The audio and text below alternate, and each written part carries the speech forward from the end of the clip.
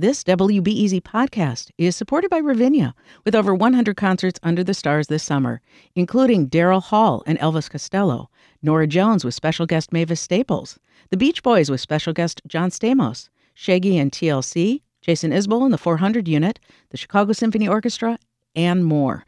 Their 30-acre park is nestled in a gently wooded area. Bring your own picnic or eat at one of the park restaurants. Tickets available now only at ravinia.org. Good morning. I'm Adora Namigade, and this is The Rundown. Happy New Year. 'Tis the season of setting New Year resolutions. WBEZ's Anna Savchenko visited Millennium Park to ask some folks about their goals for the year ahead. My goal for this year is to travel to someplace I haven't been before, or someplace that I love, at least once a month for the whole year. So my resolution is to become as worldly as I can be. Less junk food, consistent workout, less drinking. Just live a healthier life. I'm turning 40 this year.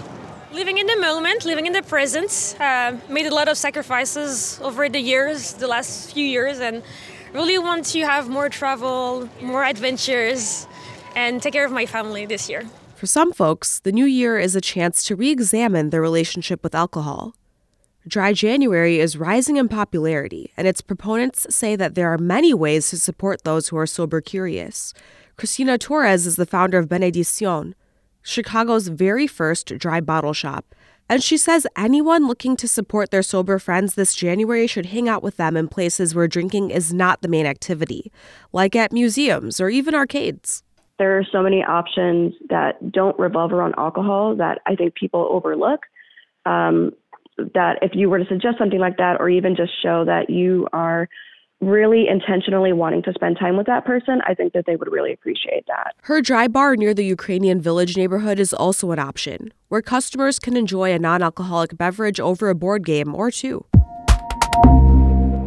The Illinois State Police Department has released its first ever guidebook for how officers should help people experiencing homelessness. ISP worked with local police departments and Project Now to develop the guidebook. Dwight Ford is the executive director of Project Now. It gives a sort of set of tools as what to think about the lexicon, low barrier shelters, and where are they located here. It gives an idea about outreach and engagement. Where are these individuals going to receive services? Ford says the state is planning to certify new officers using the guidebook starting this year. The Chicago Board of Education is considering ending the practice of allowing schools to have police officers stationed inside them. As a candidate, Mayor Brandon Johnson said he did not think armed officers have a place in schools. Now, WBEZ confirmed CPS officials are telling principals that his new appointed school board is looking at removing them next fall. The board will vote this summer whether to renew the $10.3 million contract with the police department. Board members declined to comment, and the school district did not immediately respond. Since 2020, the number of CPS schools with police in them has decreased, and they've decreased amid concerns about the over-policing of Black and Latino students. But 39 high schools continue to have them, with principals insisting they improve safety. Chicago ended 2023 with fewer shootings and murders than the previous year. It's the second year in a row the city has seen a drop in violence. That follows a spike in violence during the COVID-19 pandemic. Kim Smith from the University of Chicago's Crime Lab says the city is starting to get close to pre-pandemic violence levels. The progress is encouraging, and it's also encouraging that we're seeing large reductions in the neighborhoods that experienced a disproportionate burden of the increase in 2020. Gun violence in Chicago is still elevated compared to 2019. The drop in shootings mirrors a national trend. Some other things you should know today. A downstate Republican is pushing to bar any painting honoring indicted former Democratic House Speaker Michael Madigan to be hung at the State House. State Representative Ryan Spain sees momentum building for his 9-month-old resolution, particularly considering Madigan's corruption trial is set for next spring.